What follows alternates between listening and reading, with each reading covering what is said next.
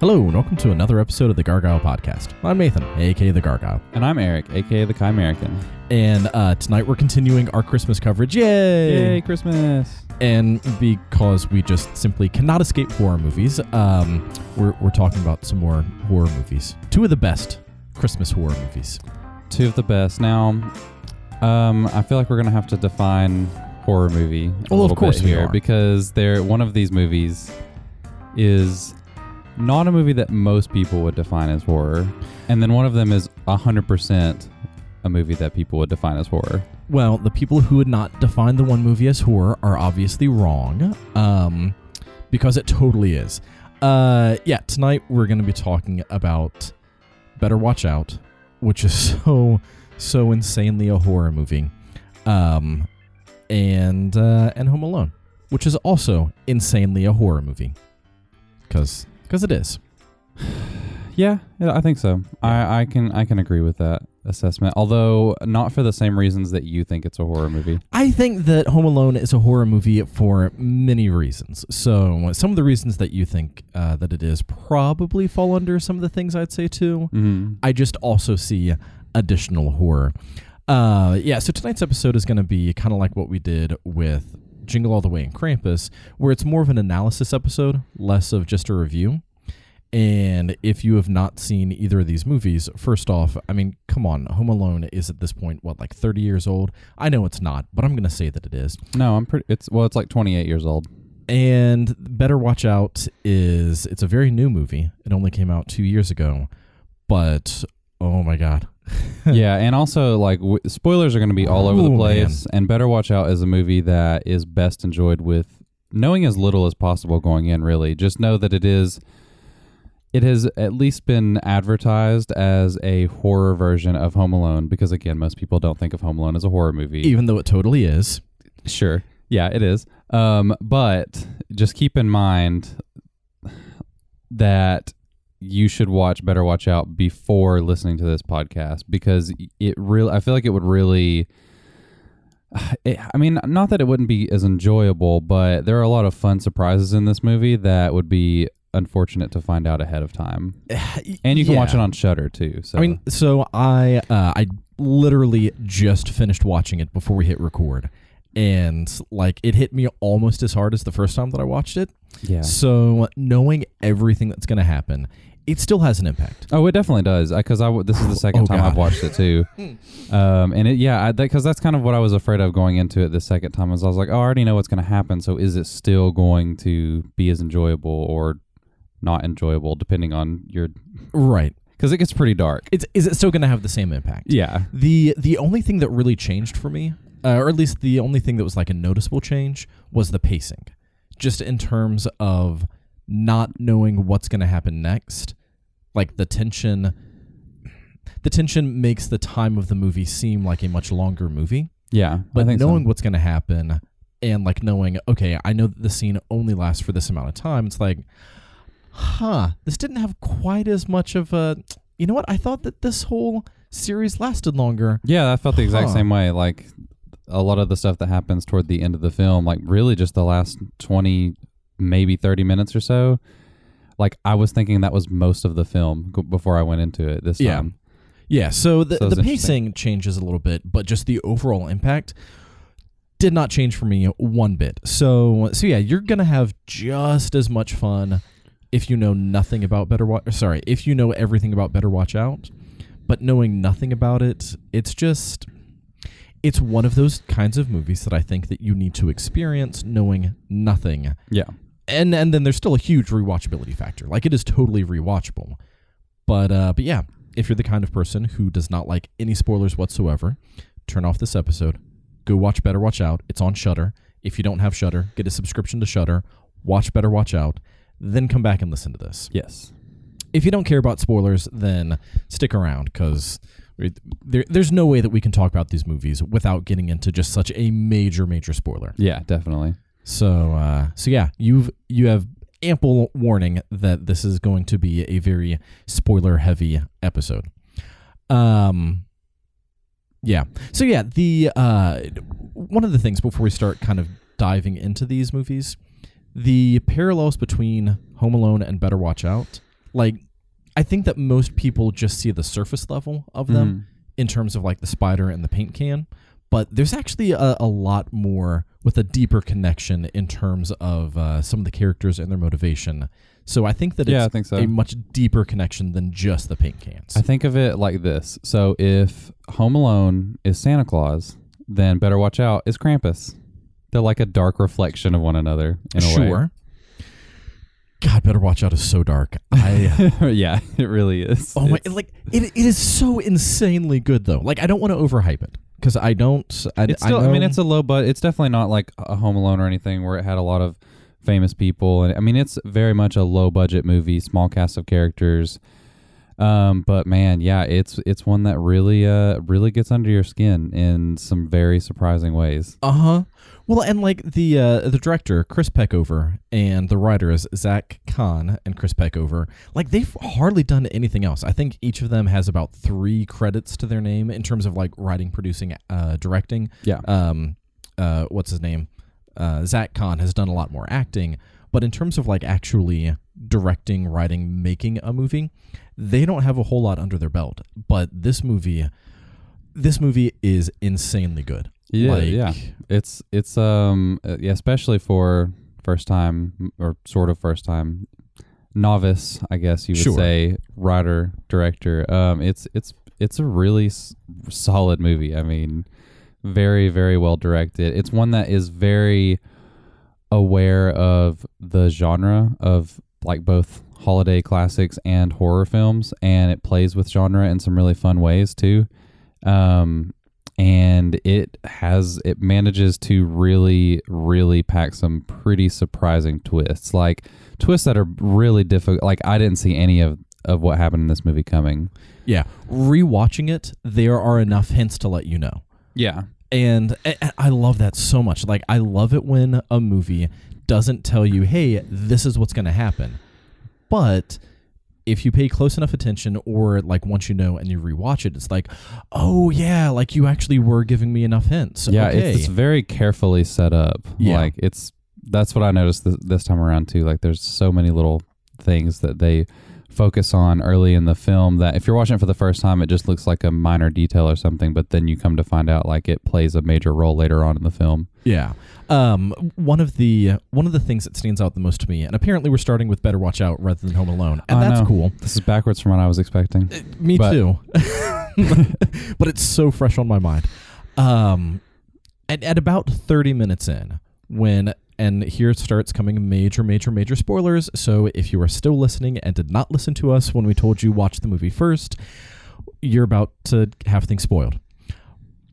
When you find out that, what's his name? Is it Garrett? Is that the... Garrett is the name, is like the friend who comes over. Yeah, so when Ashley and Luke are hiding in the closet, and you see Garrett, and Ashley realizes, wait a second, that's Luke's mask, and like she comes out and confronts him.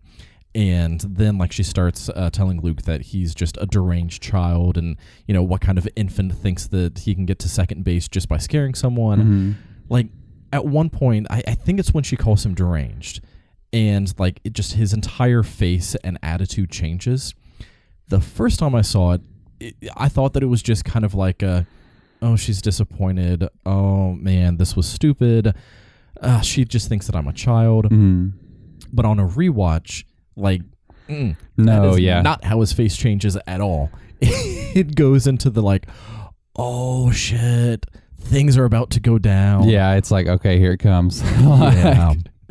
And it's kind of crazy to think too, because everything that happens in this movie was not planned ahead of time. Like his plan was to scare her for some reason. I think that everything was planned ahead of time. Like I think that his plan was to have sex with her and then to kill her. I don't think that he was ever going to let her go. I don't know. I think that he had a backup plan, and that was, well, if things go to hell, then here's what's going to happen. But I genuinely, because of the way that he acts throughout this film, like, what's interesting to me between both Home Alone and Better Watch Out is the way that the kids in the movie are playing at being adults. Right. And they're trying to like, okay, I want to be an adult. And in Luke's mind, in Better Watch Out, what he thinks of when he thinks of adults are like, oh, I can just like say f*** all the time and talk about sex, and like he feels very confident in knowing like this is how adults talk, this is how adults behave. Men can get women to sleep with them by scaring them or by showing dominance and control. So I think that he legitimately thought that he could scare her into just being like, oh, I'm so worried, please just come comfort me.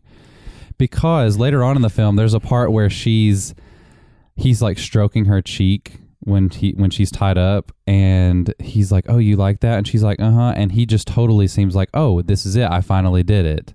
Like, he just doesn't seem to understand that, like, his actions have consequences and that what he's doing is actually, like, horrifying to these people. Except I don't know. I think that he does know. So he's surprised whenever she kicks him, though. Well, like, he thinks he's like, okay, I've done it. I've seduced her. Right. Well, okay, so I love the fact that he's reading Maxim, because Maxim knows what girls want. Like, that's why he thinks that showing a scary movie is going to, like, get her in the mood, which I don't know how intentional that was, but I really hope that it was an intentional sort of like, yeah, like, guys are using Maxim as their way to think that this is what women want. Yeah. Maxim is not written for women at all. It is totally written for just like, oh, haha, you like boobs? Here's boobs, but like without actually being naked boobs. Like, it is. You like that description? Boobs, not naked boobs. But like, I think that so many people do read magazines like that. It's like, oh, like that's how you're supposed to act. Like that's how things are supposed to happen.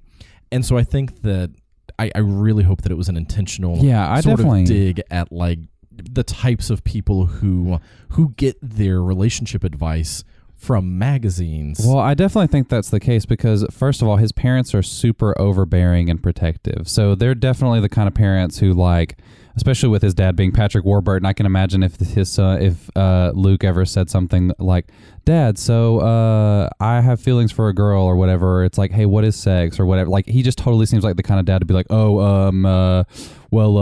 know, it's what, like, to be totally uncomfortable with those conversations. So he has this very, like, misguided idea of what a relationship is or what it means to, or what any kind of, like, I don't know. He just doesn't understand actual human relationships. His idea of a relationship is, I'm going to woo you and you're going to fall for me and then I can do whatever I want with you. Here's why he does not understand actual human relationships.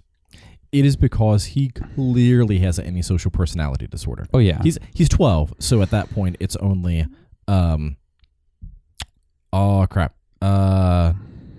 conduct. Yeah. I had to think which one was which. He's only 12, 13 in a few weeks. Yeah. So it's conduct disorder for a kid, but he is obviously going to be diagnosed with antisocial personality disorder as an adult.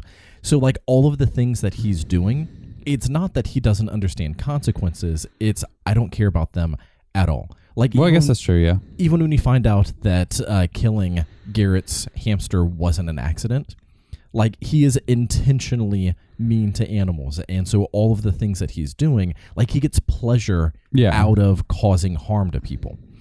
And so I think that is why he was planning to kill her to begin with.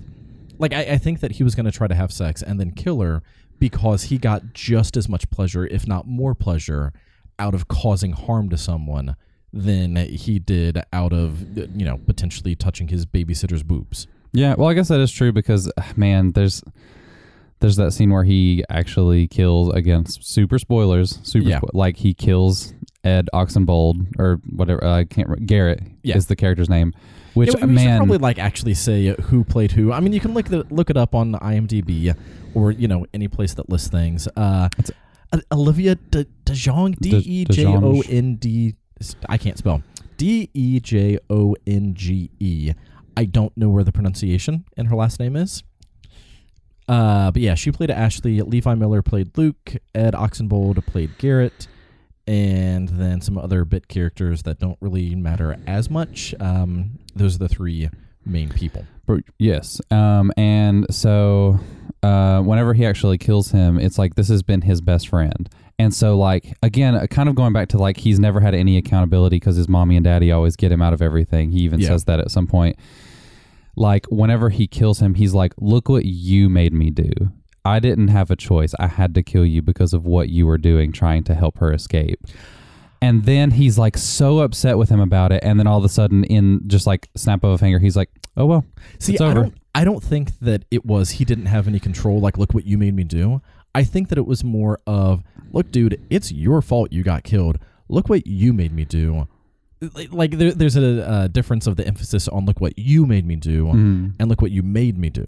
You know, I don't think that it was I don't think that he didn't realize that he was in control of his own actions. Yeah, well, no, that's what I mean. Like he knows what he's doing, but at the same time, he is.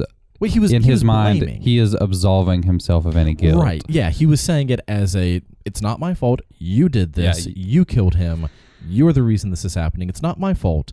And I think that a lot of that also plays into that antisocial, where it's more of that manipulation and sort of gaslighting people into thinking that they're the reason for the bad things happening. Yeah. Man, in this movie, what I think this movie does better than pretty much anything else it does, and it does a lot of things very well, is the way that it constantly reminds you that these are kids playing at being adults and how insecure that he feels about being younger. Like, first of all, I love how often Levi Miller, whenever he gets mad, he starts screaming and his voice is cracking. Like, it's so great.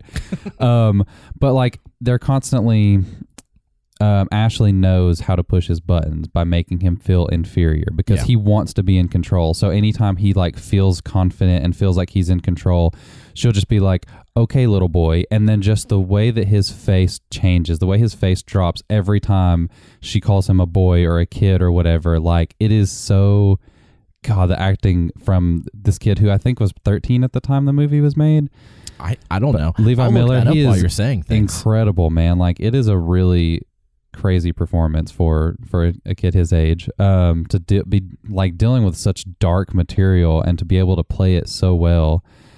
Oh man, he was 14 when it came out, so yeah, he was probably 12 or 13 when it was being made, which only makes the movie that much darker. Yeah, his physical acting and just like the amount of emotion that he puts on his face, a lot of that absolutely is just amazing acting. But I mean, you got to give some credit to the directing. Oh yeah, absolutely. You know that as he's doing something that Chris Peckover was like, all right, you know, I'm gonna need a little bit more of this. Okay, you're angry, but you're also disappointed. Like, I don't know. Like, that was just a beautiful mix of the directing and acting to get so much out of those facial expressions. And from child actors too. I mean, like they obviously don't have a whole lot of credits to their name at this point, any of the actors in this movie, but they're all phenomenal. I mean, like typically, and even though they're not children per se, like they're still like teens, I guess. Or preteens, like it's still very impressive. Yeah. So keeping with the he's a kid playing at adult, and there's also so many insecurities and a lot of, again, just kind of like some of that further evidence that he absolutely has conduct disorder.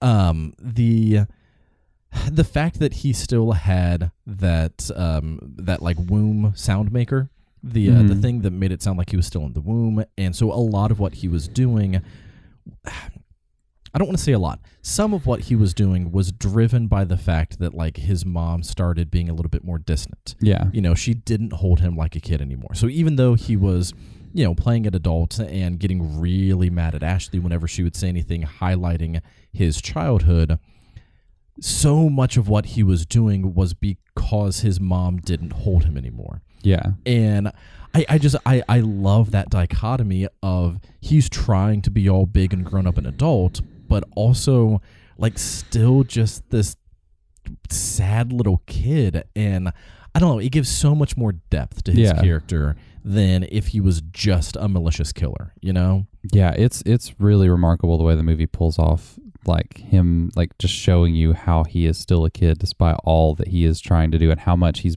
really trying to seem like an adult throughout this film, or what he thinks adults act like, I guess, in a way. Yeah, God, this... And there's a definite, like, very interesting element of kind of a toxic masculinity thing going on here, too, where he just, again, doesn't understand what a real relationship is or what it really means to love someone, even if it's just like a sexual thing. He doesn't understand attraction. And I don't know, it's so dark and just adds this other layer to the film that I find pretty fascinating. Yeah, God. And I mean, I like, it's one of those things too where I feel like what's scary about it is I feel like there are a lot of kids his age who are, there's kind of, I guess I'm assuming he's probably on the verge of, or probably even going through puberty at this point. I mean, that's when most boys you hear some of the voice cracking, or coming of age and all that. Yeah. And it's kind of scary to think about because I feel like there are probably a lot of young men who feel this way, or not even necessarily feel this way, but think that is how you get a woman to fall for you. Right. Like, take it out of the extreme. Take it out of him. He so very clearly is diagnosable. Take it outside of that. And just looking at, like, he's drinking to try to impress her. And he's reading Maxim for relationship advice. And he thinks that, like, trying to scare her is going to be the thing that actually brings them closer. And just, like, the way that he and Garrett talk to one another about how they're talking about sex and they're playing, like, fuck, marry, kill and all this other stuff. And it's like they have no idea what they're talking about, but they think that they're, like, hot shit or whatever because of these conversations they're having. I love the fact they're ladies' men. That when they're playing that, it's with the women or the girls, the females. I'm not really sure what the best descriptor from Adventure Time. Yeah, Adventure Time. And like, yeah, it's a great show, and you can definitely watch it as an adult. And like, it's still a really funny show. It's not just a kid's show, but at the same time, it is totally a kid's show. Yeah, it's targeted for children. Yeah. And so... And, like, it's just funny, like, he's just, like, talking about, like, oh, I bet this one character would give epic head or something. It's like he's clearly never experienced that. Like, that's not an experience he's ever had in any shape or form. And it's just funny at how he's, like, just trying to play it being smooth or what. I don't know. Like, it's just, he totally is a lot of the conversations that they were having are the types of conversations that you hear from, like, freshmen and sophomore college kids, like, in a dorm, like, oh, we're finally away from the parents, we're gonna, and like, they do all these things to try to, like, pseudo rebel, but in their pseudo rebellion, like, they don't realize how much harm that's actually doing. Exactly. It's not just like, yay, freedom. It's like, oh, part of my freedom is going to be taking away freedom from other people. And again, like, take it out of how dark it is.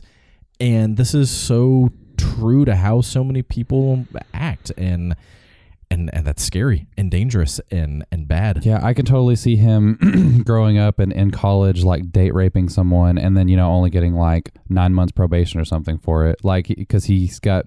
Or getting a Supreme Court justice seat. Yeah, exactly. Like, he totally seems like, because again, he's one of those people who his entire life, his parents have bailed him out. They're very overprotective and everything. Like, at one point, I can't remember the context, but there's one point where he's like, oh, don't worry, my mom will buy another one. And, like, something is broken. Or no, it was her phone. Yeah, when he throws the phone into the fish tank. Yeah, he throws her smartphone into a fish tank. He's like, don't worry, my mom will buy you another one. It's like, that's probably like a $600 phone. And he's just like, oh, whatever, it's fine. Like, he just destroyed her phone. And he's like, it's cool. Yeah. My parents will bail me out. Like, that is totally the kind of person who grows up to be these terrible people who manipulate and abuse women and don't actually understand the consequences of their actions, or who blame women like, oh, I'm sorry, your skirt was too short. They understand the consequences of their actions. They completely disregard them. I keep saying that, I know, but that's exactly.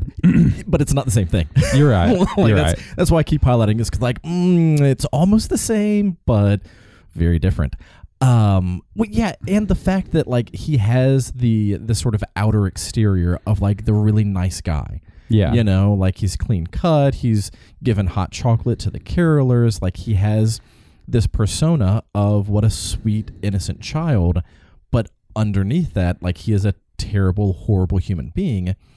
And I really didn't expect our conversation to go this way. No, I really didn't. And, like, that's the thing. Like, people who look rough, like, those aren't the types of people that typically get blamed or not blamed. I'm trying to think of a better way to say that because I didn't like how I was phrasing it. Someone who looks like a scary biker dude, like people are very quick to be like, oh, well, yeah, obviously he did something wrong. Mm-hmm. But like the quote unquote clean cut frat boy, like, oh, but he's such a good kid. Like he still has his whole life ahead of him. We can't punish him and take that away from him.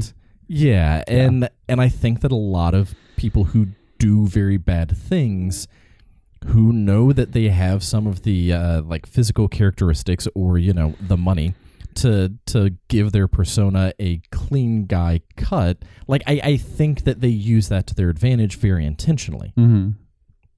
Yeah, you're right. I keep saying they don't understand the consequences, but you make a valid point. Like they understand, they just don't care. They know that they're going to get away with it, so it doesn't matter. They just do what they want to do. Yeah, because that's what they've always done.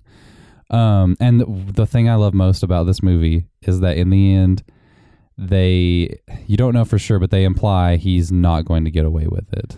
God, I hope so. So I was thinking about that because last episode when we were talking about Krampus, sort of have a happy ending in a Krampus sort of way. Even I hope so. So yeah, like when we were talking about happy, Krampus, but at least justice will be served. We hope. But again, I just imagine what we've been saying. He's a kid. He's very clean cut. Has a nice, rich family. His dad's Patrick Warburton, who's charming as f***. So I mean, he once they get to the hospital, he might be like, I just want to spend some time alone with her. You know, she went through so much. Like, yeah, he very very easily could get away with having time alone to kill her.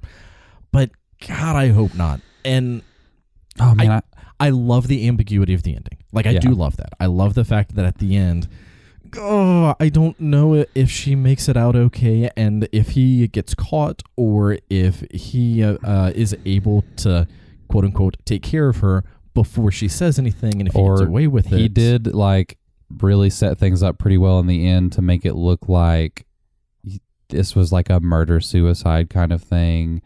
So I feel like there is a potential where her account of what happened that night might be discounted because she's gone through something traumatic or whatever. The kid was asleep. He just plead ignorance. Drinking champagne, so he would have alcohol in his system. Like, depending on how quickly she could wake up and say something, you know, there would still be alcohol in the system. That's true. So yeah, when we were talking about Krampus, and I was like, I want horror movies to have dark endings because it highlights that not everything turns out okay. That's not the case with Better Watch Out. You know, like I think that the ending is perfect, and I think that the ending is exactly what needed to end with all of the events that took place. But God, I so want Luke to get caught and to be punished for all of his actions. Get him early so that way he doesn't turn into one of these terrible people who... Oh, no, if he was arrested, that would be life in prison. Killing 3 people and attempted murder of a fourth? Yeah, but he's 13 at this point. I mean... I don't know. He's a 13-year-old white kid, so, I mean, I just feel like he's it might only be like 5 years in prison. Yeah, if that. But, God, I so want him to get caught. You know, like even when the credits started rolling and it was like, yes, she's going to wake up. Oh, thank you. Thank you for giving some sort of resolution, because otherwise I was just going to leave this movie heartbroken the first time that I saw it. It's one of those things where it's a little too, not necessarily real, because of course this doesn't happen a whole lot, but just that character just reminds me too much of actual injustices in the world, and, you know, these people who do terrible things and then are acquitted or whatever because they have affluenza or just right. It's too real, and at least the character himself, obviously exaggerated, but it's a little too much like things that you hear about in the news. And so yeah, I definitely want justice to be served for this character, because that's how I feel about people who are like him in real life. Right. But yeah, when you get that sort of mid-credits, not really a stinger, but when you get that mid-credits, like, I really want to go to the hospital, I'm concerned about her. It's like, no. Oh, yeah, you know what? No. When I forgot about that. When I watched it this time, I stopped after the credits started roll. I didn't go to the mid-credits scene. I forgot about that. Yeah, that mid-credits, when he's like, I really want to go to the hospital, like, that's where it's so much of that ambiguity of like, oh, crap, is he going to get away with it? Like, that... Again, I think that it is exactly the ending that needed to happen with this movie.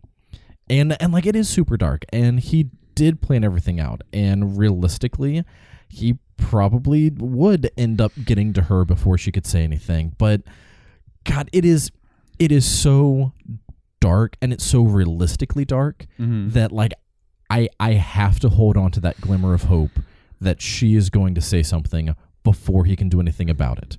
Oh yeah, definitely. I'm right there with you.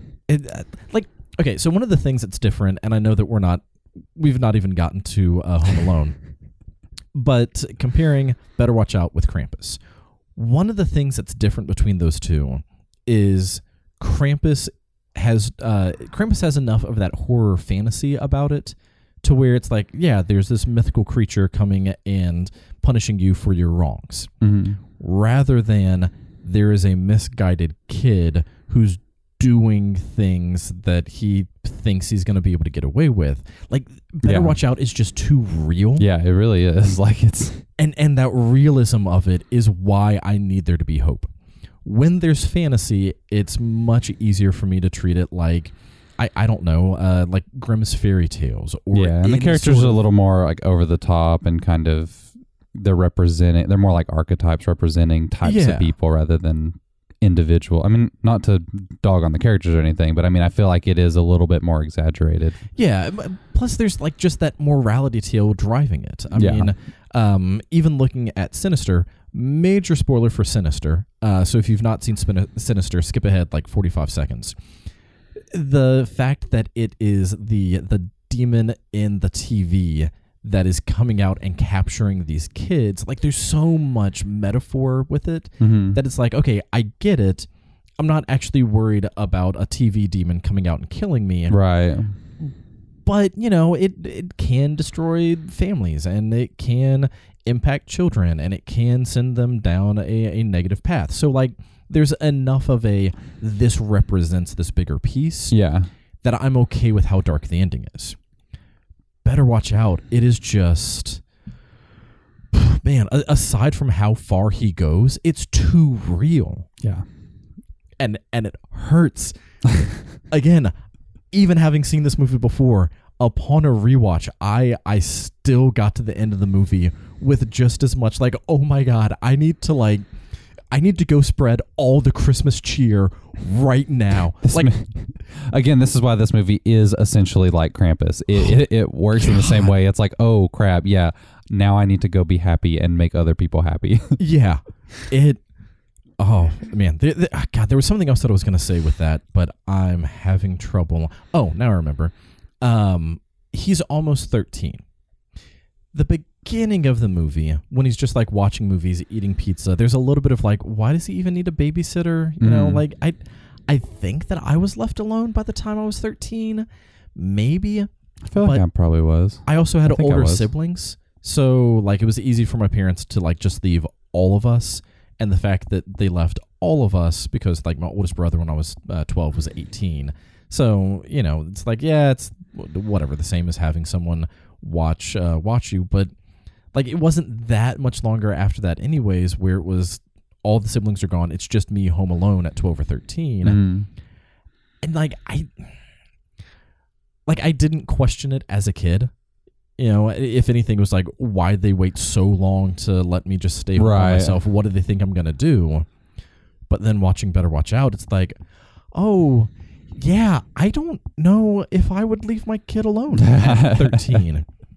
I don't expect them to throw a paint can in someone's face, but, man, there's too many things that they could do that could be just, like, bad and wrong, and, like, I don't know. It's tough too because it's like you want your kids to be independent. You want them to have that experience and to be able to like understand what it's like to be self-sufficient, even if it's just for a few hours or whatever. You know, it helps them to feel more confident in their abilities to take care of themselves. Yeah. But as a parent, of course, you're going to always worry, especially like whenever they're being left home alone for the first time, or whatever, even at that age. So yeah, it's a tough balancing act, I think. Yeah.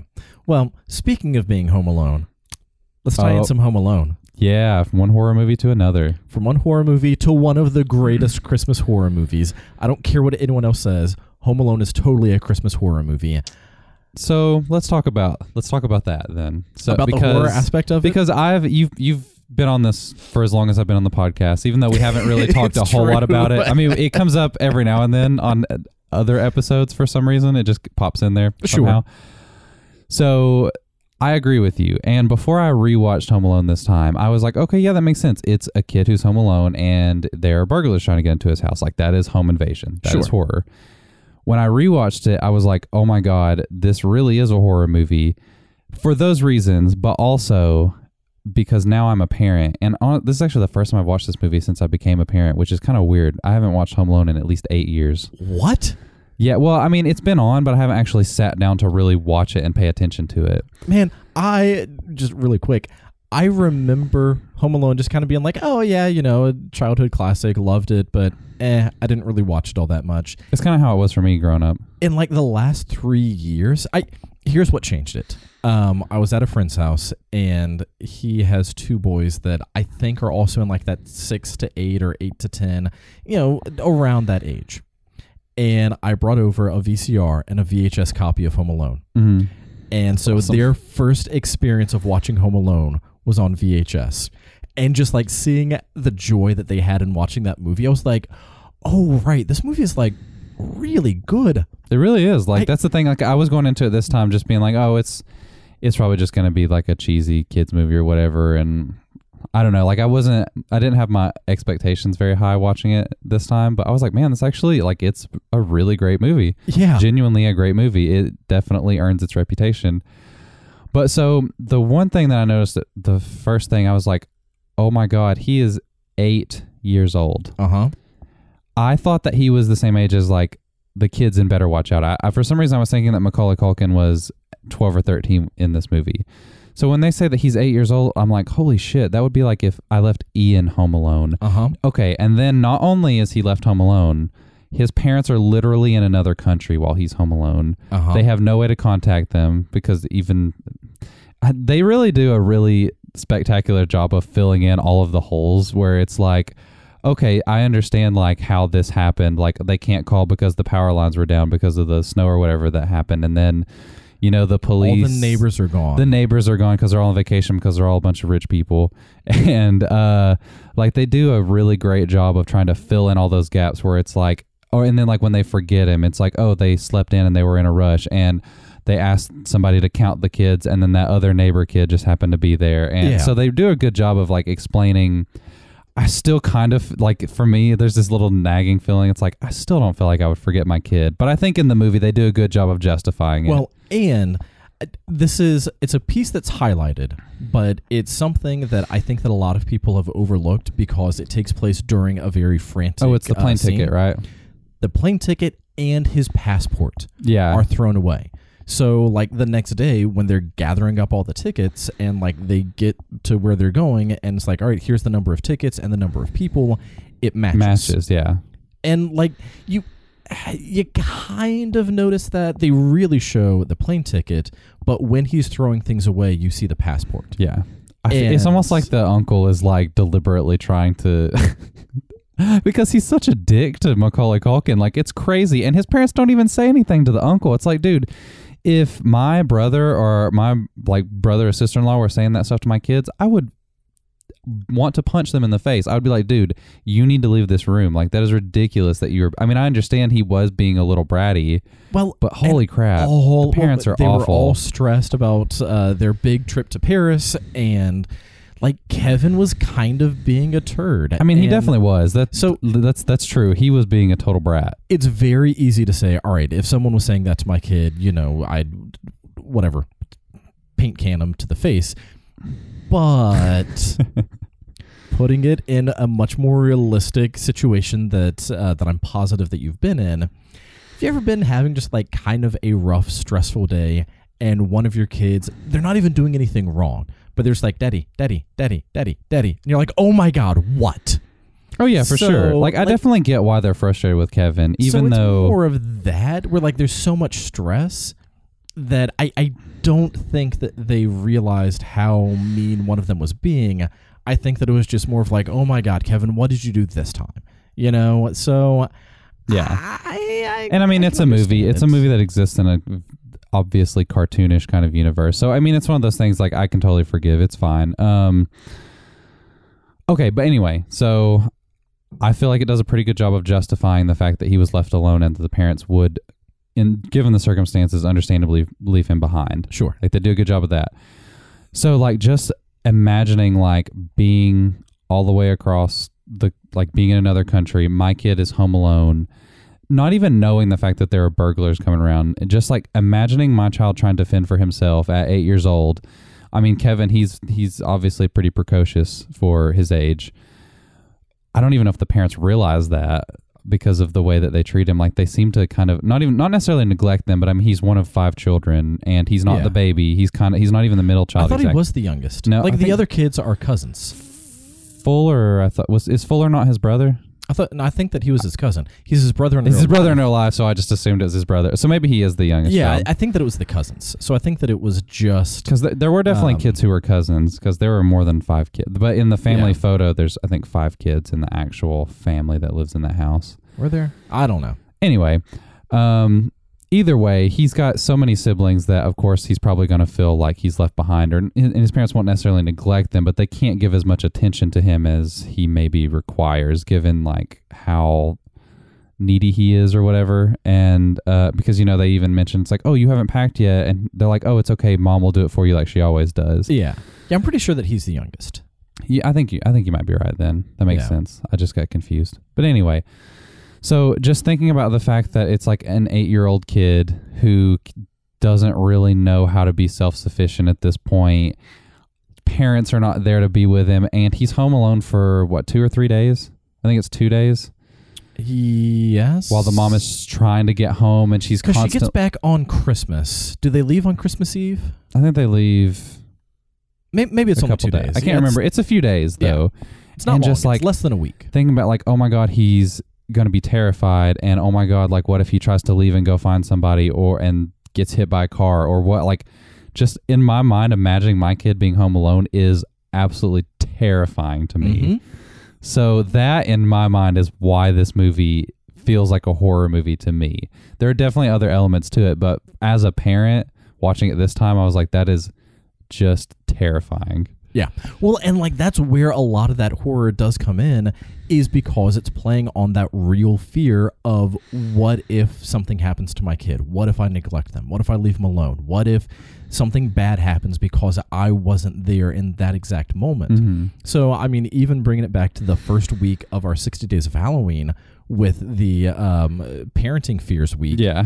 Like, Home Alone totally could have fit in with that week of, what if I make one simple mistake and I have put my son's life in danger because of just overlooking something, or because I'm too focused on time, or too focused on, well, I need to get this thing done, rather than am I providing the needs for my family? Mm-hmm. So, yeah, that fear is absolutely one of the reasons that it's a horror movie. Yeah, definitely. The home invasion, I mean, that's an easy one. It's a home invasion movie. That's easy.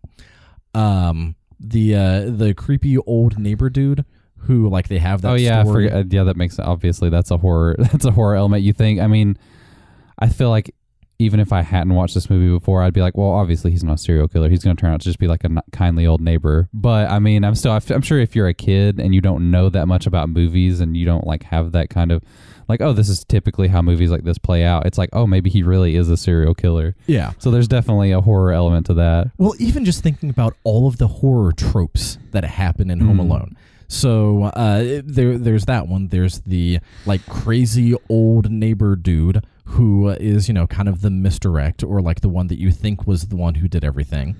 You have the cops not believing the story, because they're like, oh, whatever, crazy lady. Just the same as in any other horror movie. Like, oh, there's this monster chasing me. Whatever, crazy person. You're drunk. Just like home. In Gremlins, which was written by Chris Columbus, who directed Home Alone. Yeah.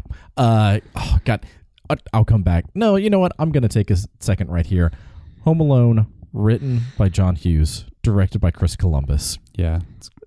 That alone is why this movie is amazing. Is just like, okay, what better 80s pedigree could you have, even though it was the 90s? This is 1990. I feel like when you get a grace period, like 1990 is still kind of the 80s. It was made in the 80s, released in the 90s. Yeah.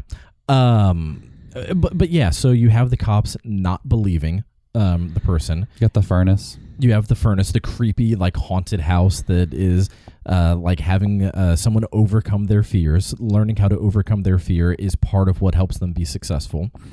You have a pseudo-final girl. He's the final kid. You have a final virgin. What? It's just a funny way to put it. I mean, we could call Kevin. He's not distracted by sex and hormones. He pulls out the Playboy magazine. He's like, no clothes on anybody. Disgusting. Yeah, gross, and throws it away. So like all of those horror tropes, like you get those in Home Alone. So it's not just the overall theme. It's what are some of those cinematic tricks that they use to put you in that mood of no one is going to be able to help you. You are on your own. How are you going to overcome this? You have to figure out a way, or else you're screwed. Yeah, and just isolationism in general, I think, is a like widely used horror trope, like in something like The Thing or something. Just like knowing that you are alone against some kind of force that it wants to hurt you. Yeah. Yeah, so there's all kinds of reasons that Home Alone is totally a horror movie. The one thing I find interesting in watching Home Alone and Better Watch Out together is in that they're basically taking the same scenario and showing you two different ways of how it could play out. So like in Better Watch Out, it's we're going to leave our kids home, and that allows him to indulge in his worst fantasies and to just be a kid trying to play an adult and doing the exact opposite of what an actual adult human with compassion would do. Yeah. In Home Alone, it's interesting because he seems very like helpless in the beginning. He relies on his family or whatever to do everything for him. But in being home alone and getting his wish of like, oh, I want to be an adult, he actually does become more independent and more responsible. And he's going out and buying groceries, and he's doing his laundry, and he's like doing his like morning routine of not shaving or whatever, but like putting on the aftershave or whatever. And like, so he's also kind of playing at an adult, but he gets what it means to be an adult. I mean, ish. There's also some of the like one of the meals that he has is like just sugar and yeah, it still does that thing where it's like it kind of brings you back like, oh yeah, it's still a kid playing at being an adult. But I mean, it's fun to see like he actually does grow up in this movie, which is not what happens at all in Better Watch Out. It's not the worst case scenario. It's the best case scenario, other than the bandits coming in and he has to defend his home. But like, it's like, this is what you want from a child who is left by himself. It's like you want your child to feel more confident in his ability to take care of himself or herself. Well, and also Kevin McAllister like realizes over the course of however long the movie is that he does miss his family, that he does need them. But not in the, I need them to do everything for me, more of a, I'm more self-sufficient, I'm more autonomous, but I still need them, and I still love them. And I don't want them gone, I want them here with me. And it's so fun how the space, but I need family. It's so fun how the movie makes it out to be like he wakes up and he thinks that he's just gotten a Christmas wish or something. It's like, oh man, this is great. Like, I got my wish. I want my, because he does the thing where he's like, I wish I didn't have family or whatever it was he says, and he wakes up and they're gone. Well, so he doesn't question it. He doesn't think they're out there. He doesn't try to make any kind of contact with anybody to get in touch with his parents. He's like, okay, I got what I wanted. I'm going to be a grown up now. Well, and we very easily could have paired Home Alone with Krampus for that very reason of I want them gone. Yeah, that's true. But Krampus just so happens to also take the kid. Crap, what was I going to say? I don't remember. Sometimes we get going down a path and like, oh crap, where were we going? So like there's some of the very obvious parallels between Home Alone and Better Watch Out in terms of like why it's a much more adult horrific version of Home Alone, where you have a kid essentially home alone with a babysitter. You have a home invasion, a seeming home invasion. Yeah, that's what's so great about the twist in Better Watch Out, because going into it, I was like, oh, this is a horror version of Home Alone, and then it's like, oh, okay, so there's not really a home invasion. Like, this is totally, it makes that twist so much better.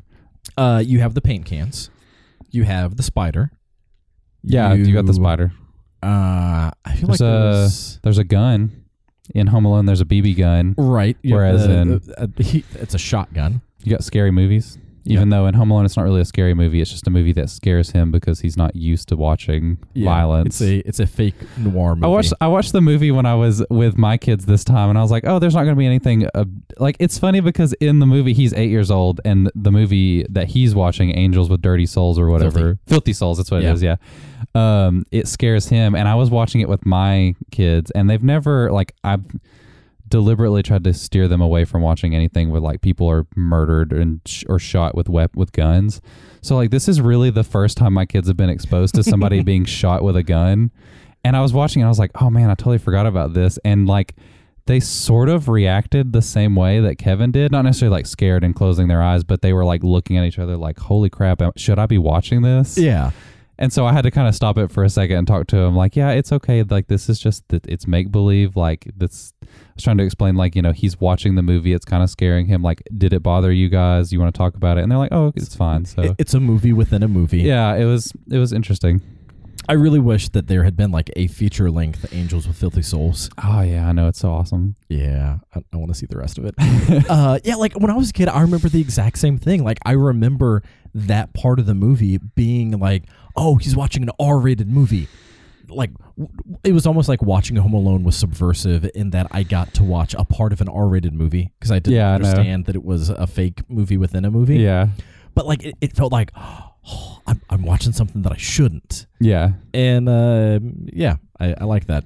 So I also love the fact that the movie that they're watching in Better Watch Out is obviously a fake movie. Oh yeah, I know. I want to see it. Like I want. I know. I was wanting more of that. Yeah, I so want there to be a feature length of what actually the movie that they're actually watching. So yeah, Chris Peckover and Zach Kahn, get on that. Make a feature length of the fake horror movie because I need it. So yeah, you have them watching something that they shouldn't. They're eating things that they shouldn't. In Better Watch Out, it's champagne, and Home Alone, it's just like ice cream and sugar or whatever it is. There's the spider. There's the paint cans. They're both like surprisingly violent movies in a way. Like Home Alone is one of the, when it came out, I guess it was criticized for its violence, or maybe it was Home Alone 2 that was more criticized for its violence. Home Alone is, I would say, more violent than Better Watch Out. It is. No, it really is. Better Watch Out is most of the violence is implied and off screen. It's more graphic. It's more graphic for sure. You have it basically takes the violence that you see in Home Alone and shows like, okay, this is. I mean, they literally directly reference Home Alone with the paint can thing. Yeah. And it's like, yeah, this is what would really happen if you hit somebody in the face with a paint can. If you dropped a paint can and let it swing down and hit somebody in the face. Yeah. There's no way that you would survive that. There's definitely a commentary on like the type of violence in Home Alone and how cartoonish it is. Well, like especially because as a kid, I don't know about you, but when I watched it as a kid, I was like, ooh, if someone ever breaks into my house, this is what I'm going to do to protect them. Yeah. You know, like I started so thinking through some of those things. Or like in Babadook, where the kid makes the sort of like little dart gun type thing. Yeah. You know, like I remember doing some of that stuff as a kid after seeing Home Alone, not like actually making weapons, but just sort of almost like having a stash. Like, okay, if someone breaks in, I'm going to, get my Nerf gun, but I'm going to like freeze some of the darts so that way it's, it's a much harder... Whatever. Things that obviously wouldn't have stopped anyone from breaking into the house. But you think through some of it. Or like you have your bucket of micro machines, like just in case to be able to throw at them. And I love too that in the first Home Alone movie, the traps that he sets actually seem like something an 8-year-old could make. Like in Home Alone 2 and especially in Home Alone 3, like there's no way an 8-year-old kid would know how to make some of these traps. Yeah. So like I like in the first one, they're a lot more like they feel a lot more DIY. The only one that's a little bit like, I don't know if a kid would know how to do this, is the like flamethrower or the torch that sets his head on fire. But I mean, it's still like whatever. Well, and that torch so would have killed him. Oh my God, I know. And then even like the iron that falls down from the chute, like you would be... That would have crushed his face. Your skull would be crushed in. Oh gosh. And the one, like honestly, the most cringe-inducing moment in either of the movies we watched is when he steps on the nail. Mm-hmm. The nail, oh man, it's so I was just about to say cringy. That exact same thing. When he steps on that nail, like because he steps on it so slow, and I've stepped on a nail before. I've not had those other things happen to me, but I have stepped on a nail, and it hurts. Oh, yeah. It wasn't nearly as big as like one of those giant roofing nails that he steps on, but still. He doesn't step on it all the way, though. It just goes in a little bit before he pulls his foot away. Like, it hurts so bad even to think of it. Yeah. Yeah. So those are all the surface level connections. Well, and I think too, like it's both. I'm trying to think of some other ones that I had listed.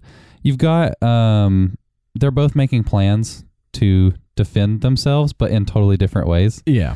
So Macaulay Culkin is literally defending his home, whereas Levi Miller in Better Watch Out is trying to prepare a defense to make sure he gets away with his crimes. Yeah. There was one more. They're both really funny. We haven't mentioned that both of these movies are kind of comedies in a way. Like Better Watch Out is really funny at times. Home Alone, again, super funny. That part where Marv has the spider on his face and he screams is freaking hilarious. One of my favorite scenes in Home Alone is a deleted scene where is it Harry and Marv? Harry and Marv, yeah. Yeah, where they're singing a version of Santa Claus is Coming to Town. But it's something like Harry and Marv are robbing your house or so. I forget exactly how they change it. That sounds pretty funny. But one of the things that's so great about it is the first line of Santa Claus is Coming to Town is "You better watch out." So there's a deleted scene with the two of them singing "You better watch out," and then "Better Watch Out" is obviously that's funny. I wonder if that's why they get. I wonder if that's why they got why they use that title. I hope so. That's pretty funny. There's great dialogue too. Like Macaulay Culkin, I mean, he's actually a really talented child actor. I mean, he doesn't feel coached for the most part. And there's just like some really funny, like when he buys the toothbrush and he's like, "Is this approved by the American Dental Association?" Like, I don't know. It's just so funny because again, he's like, "Oh, I feel like this is what an adult would be asking someone in this situation." Yeah, and I mean, it's just a solid movie. It's a lot of fun for the whole family. The humor in Better Watch Out. Because that movie is so dark, like I felt uncomfortable every time I laughed at something. Like it felt like I know that there is still humor even in the darkest moments in life, but I don't feel like I should be happy enough to laugh right now. Yeah. This feels wrong, but the humor felt natural. Like it felt like it was... Well, again, because it's just such a ridiculous situation that there is like some... Like if this is really happening, thinking about like two kids trying to pull something like this off, like there is something that's kind of darkly funny about that in a way, like not necessarily pulling off murdering people, but just like the fact that they're so incompetent at it and that they just keep... I don't think that there was incompetence. Like I don't think that... it's just because they're trying to be what they think adults do. Like they're trying to act the way that they think adults, or at least like cool kids act, or older kids or whatever. And they're clearly not as edgy as they think they are. Yeah. I mean, I guess they kind of are, but it's the dialogue mostly. I think that the part in Better Watch Out that was like the most shocking is when Garrett gets shot. Oh yeah, that really comes out of nowhere. Like it's and it's just like surprising. What? No. Oh, because like at that point he's starting to change, and so like you start having hope that maybe things are gonna turn out. Nope, they're not gonna turn out okay. And it's just again, it's one of those things where not quite as taboo as we thought, but you're murdering a kid and you're actually doing it kind of on screen. You at least show him getting shot. Yeah, that's pretty surprising. I think that there's just this thing where when you see a kid in a movie, even if it's a horror movie, you expect them to make it to the end. Not anymore, I don't. I know, not anymore, but with all the movies that we watch, it's like, you know what? No. Like kids are not fair game anymore. It's true. That's not how kids are not safe anymore, is what I meant. Here was probably the biggest, I don't even want to say biggest. Here's one of the connections that isn't shoved in your face, but it gives a lot more depth to the connection between Home Alone and Better Watch Out. Both of them, it's about the relationship between the son and the mother. In Home Alone, he's like, I hate my entire family. I don't want anyone here. But then the mom's one who's rushing back trying to save him. It's like, oh no, my son, he's the Home Alone. Bah. The dad's just kind of like, yeah, it'll be fine. We'll get back in a few days. It'll be okay. And so when she gets back, like, there's that very moving scene where it's just like, yes, they're reconnected for Christmas and it's wonderful, and then the rest of the family shows up, fine, whatever. Although, how are they not super pissed at him for, like, we just cut our entire trip to Paris short because of you? It's not his fault. He didn't wait, like, he overslept just like everybody else did. I'm and just saying they it's forgot their fault him because they put him in the attic. They forgot him. But I'm just it's all saying, Buzz's fault, really. If he hadn't eaten that fucking piece of pizza, none of this would have happened. Actually, yeah, that probably is the biggest contributing factor. Buzz is the actual villain in Home Alone. He is the worst. True.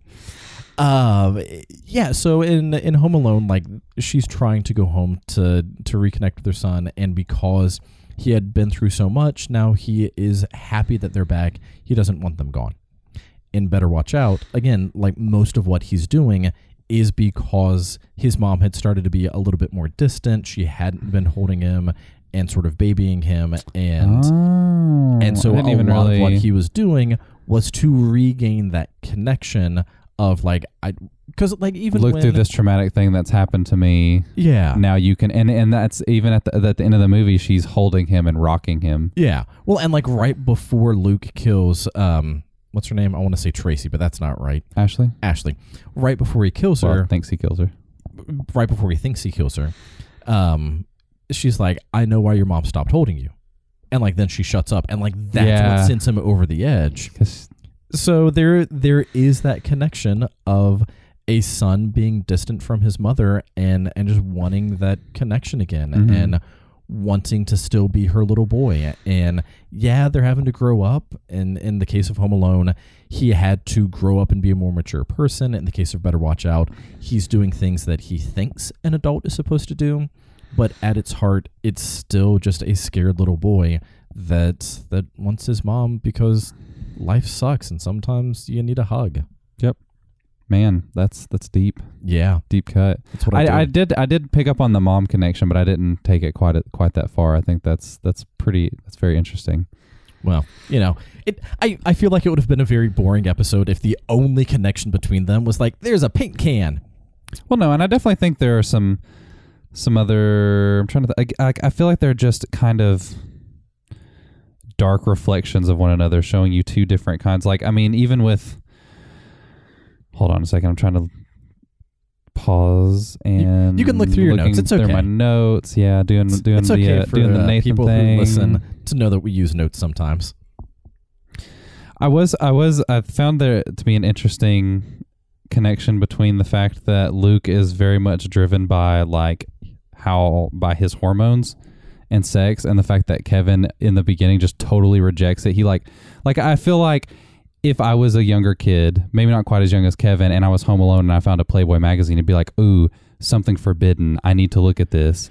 Kevin was 8. He was 8. He's a little too young, I think, but I did find that to be kind of interesting that there was a little bit of a connection there. I love the fact that the picture of Buzz's girlfriend is a boy. It's actually a boy dressed up as a girl because I read that Chris Columbus didn't want to make fun of an actual girl or whatever. So he just got one of the producers to dress up his son because he felt bad. And I love that. I love the fact that even in that scene where they're still kind of making fun of someone, he's like, guys, we can't actually do that. We can't actually make fun of a girl for how she looks. Yeah. Let's just dress up a boy and, it'll be fine. It's nice because I feel like there are a lot of movies that are a lot more mean-spirited, and especially if it's if there's a character who's overweight, like in Monster Squad or something, how the one kid is literally just, is it Fatso? Fat kid. Fat kid. They just call him Fat Kid. Yeah, that's it. It's that's not nice. He's My name is Horace. That's a real kid who is now being known as the fat kid in a movie, and he probably already struggles with his weight in real life, and it's that's not nice. So it is cool to see a movie that takes a joke that's a little mean-spirited but makes it not quite so bad. Yeah. It's realistic, because if it's an actual kid who sees that picture, I feel like it wouldn't be surprising to see him be like, oh man, he's so gross or whatever. But yeah, I think that Kevin McAllister's reaction is accurate. But I love the fact that that they didn't use a picture of a real girl. Yeah, because they didn't. It's very sweet, and it's such a sweet movie. And I love too at the end that it shows the neighbor reconnecting with his son, because like it's such a like it's one of those things where like I'm watching it, I'm like, oh, this is like genuinely warming my heart by the end of the movie. It's so sweet. Yeah, and oh god, that old dude is such an amazing actor. He's great. Yeah, like I don't know if he's really been in anything else, but during that movie, let's see, Roberts Blossom. Roberts has been, he's been in Close Encounters of the Third Kind. He was a farmer. I was gonna say, I think that he has had like a pretty.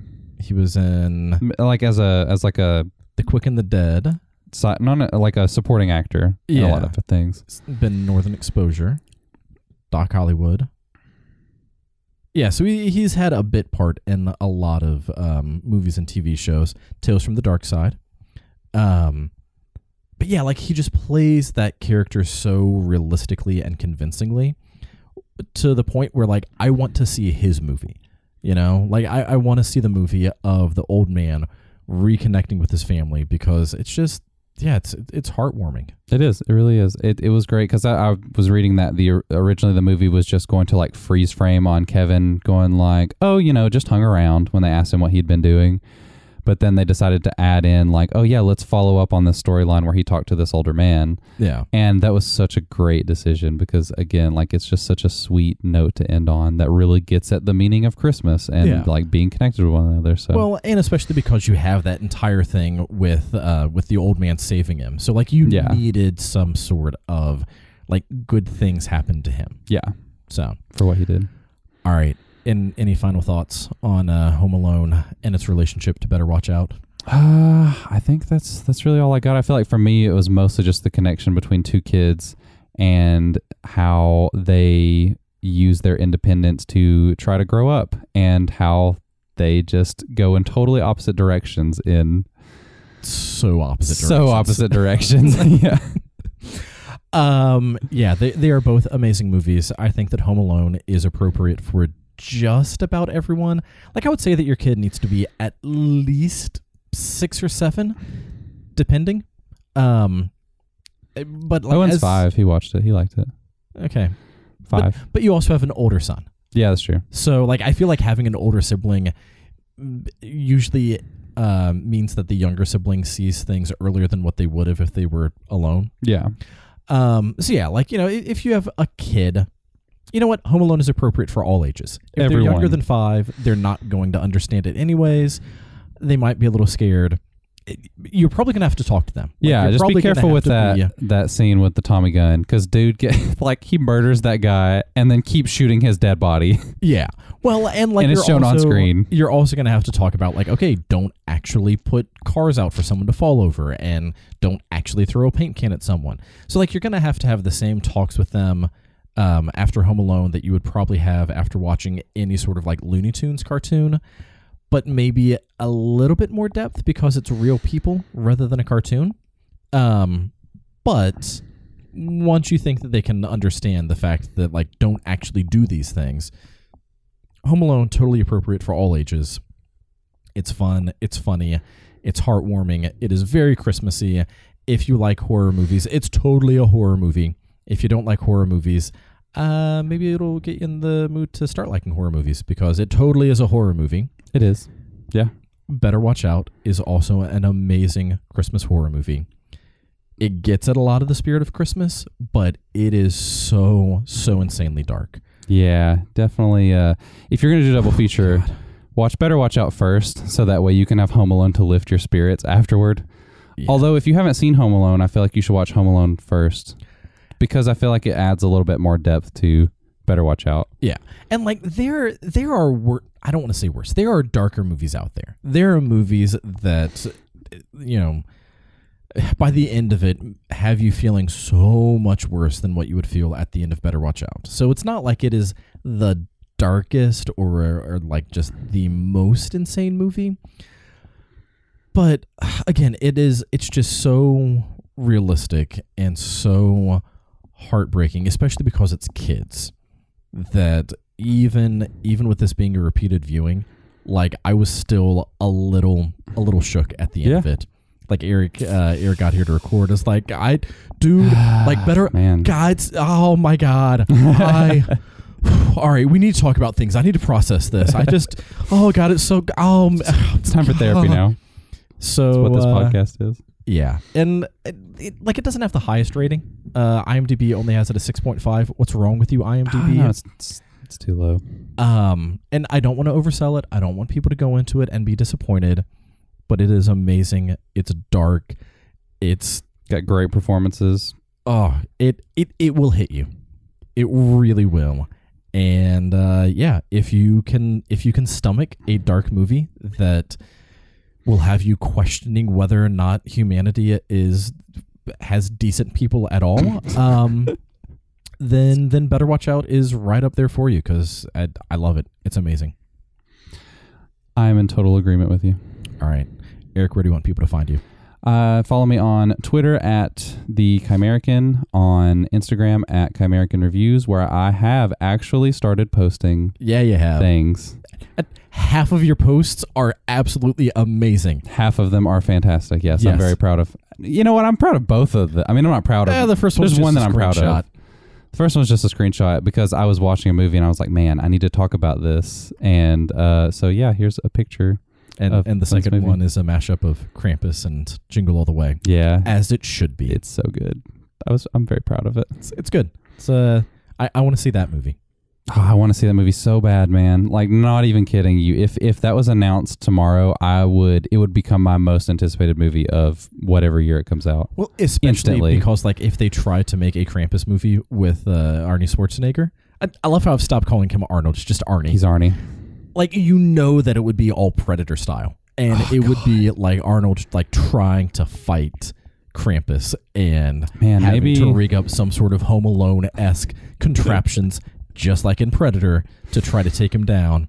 God, you are making me too excited about this movie that is not going to exist. Yeah. Damn you. That's what I do. It sounds amazing. Yeah, because that would be that's perfect. Maybe even have it to where Howard in Jingle All the Way is actually his character from Predator. He's decided to give up his time in the military, special ops. The Turbo Man, being Turbo Man is what caused him to go into the military. So Predator, so it's backwards. Yeah, Predator is the follow-up. So he abandoned his family for full time to go fight alien monsters. He was already abandoning them. Well, exactly. He just leaned into it. He's like, all right, you know what? I'm never there anyway, so fine. He got arrested for punching a reindeer, assaulting a police officer, all of those things. Impersonating a police officer. Yeah, all of those things finally caught up with him while he was in jail. His wife said, you know what? I'm going to go with Phil Hartman. Why not? He makes cookies. So his wife and son left him, which is why he ended up joining the military. And Jamie was so upset that he became Darth Vader. Yes. See? This is what happens. Man, so Jingle All the Way, Predator, Star Wars, and Krampus are all connected in one universe. Yes, as they should be. This is the official canon now. All right, where else do you want people to find you? Twitter, Instagram? Letterboxd at EricJAY, and then on... it's just... I say Eric J, but it's it's not just the J. Right. It's JAY. Anyway. And you can also follow my personal Twitter account where I really don't do much, but it's there at EricJAY Harris. And you can follow me on Facebook and on Instagram at The Gargoyle Podcast. You can follow me on Twitter at Gargoyle Podcast and on Letterboxd at The Gargoyle. And if you enjoyed this episode or any of the episodes that we've done ever, be sure to subscribe on iTunes, Google Play, Stitcher, or Anchor.fm. Just do a search for The Gargoyle Podcast. That's GARGYLE because it's a gargoyle wearing an Argyle sweater. And if you enjoy our Christmas analysis and ramblings, you do not want to miss our next episode. Our next episode is going to be our Christmas Spect the Adequate. It's going to be okay. Yeah. It'll be all right. It's I think that good things are going to happen with the Christmas Spect Adequate. I think that decent things. It's going to be okay. Some pretty average things. Yeah, for sure. There might or might not be some guests stopping by. There might or might not be some people who are just a lot of fun to talk to, swinging by and talking things. Coming in from the cold. Yeah. Sit around the fire and chat Christmas and horror and Christmas horror and Yeah. All the good things about Christmas. It's going to be okay. All the average, everyday things about Christmas and movies. Yeah. There might or might not be some indie horror directors coming and talking to us. Yeah, whatever. It's no big deal. Just maybe. Maybe. There might be a new rendition of 'Twas the Night Before Christmas. Maybe. There might be some sort of thing that Nathan keeps taunting me with that I'm going to hate, I think, maybe. Who knows what that is? Maybe. That might happen. There's no guarantees. I mean, it's not a spectacular. It's just a Christmas spectacular. So, yeah. Even though it's only going to be okay, you do not want to miss that episode. We'll have that posted, I don't know when, sometime before Christmas, maybe. I mean, it's, whatever. It's not a Christmas special or anything. Maybe you'll get it before Christmas. Maybe. It's a gift, so, just be appreciative. And it's like one of the gifts that you're like, oh, crap, I forgot to wrap that. And so, like, you just bring it in the bag or, like, find a different plastic bag. It's like, oh, no, I totally did not buy this at Walmart, even though, like, you did. Yeah. That's an extremely appropriate analogy for what this is. Yeah. And it'll be okay. All right. That's been it for this episode of the Gargoyle Podcast. I'm Nathan, a.k.a. The Gargoyle. And I'm Eric, a.k.a. The Chimerican. And I'm going to give you to the count of 10 to get your ugly, yellow, no good keister off of my podcast before I pump your guts full of lead. Your podcast? Off of our podcast. There you go. Really, it's your podcast? I'm not even really a co-host because I don't do anything but just show up. I'm more like a full-time guest.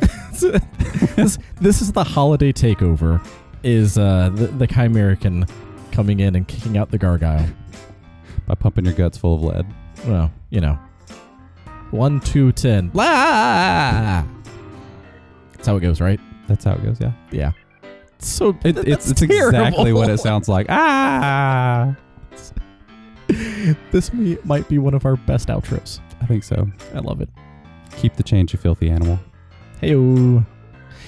I always remember it as Merry Christmas, you filthy animal. I know that it's not, but like go on any sort of social media and you'll see hashtag Merry Christmas, you filthy animal.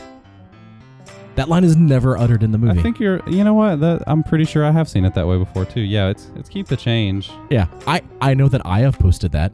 I know that I have posted Merry Christmas, you filthy animal, and then afterwards be like, wait, crap, that line is never said in the movie. Yeah, they actually have like T-shirts that say Merry Christmas, you filthy animal. That's pretty interesting. Yeah, it is just keep the change because he's not watching a Christmas movie. He's watching Angels with Filthy Souls. Maybe it is a Christmas movie. Because it's about angels. Yeah, maybe those are the angels that never got their wings. Oh, man, I was just about to say this. It can, like, from It's a Wonderful Life, yeah. Yeah. They're just jaded because they never got their wings. That's what happens when an angel doesn't get their wings. They turn to a life of crime. So ring as many bells as you can. Wait till to save these angels from a life of crime. Wait till everyone in your house is asleep, and then ring the hell out of those bells. Does like a bell sound effect on your phone count, or does it have to be an actual bell? I feel like it's got to be an actual bell. It's got to be. God doesn't have any shortcuts. What if it's Krampus's bell? Does that still give an angel its wings? Maybe it gives one of the Krampus elves their wings, or maybe like a new toy turns into a horrifying creature. Okay, so ring as many bells as you can, except for Krampus bells. Don't touch his bells. We don't want to know what happens when you ring Krampus's bells. Don't jingle Krampus's bells. I was pretty proud of this outro until we took it too far, man. I am super proud of this outro. We had to make it terrible because otherwise it wouldn't be us. Exactly. All right, make sure that you come back soon for our Christmas spectacular. It'll be okay. All right, bye.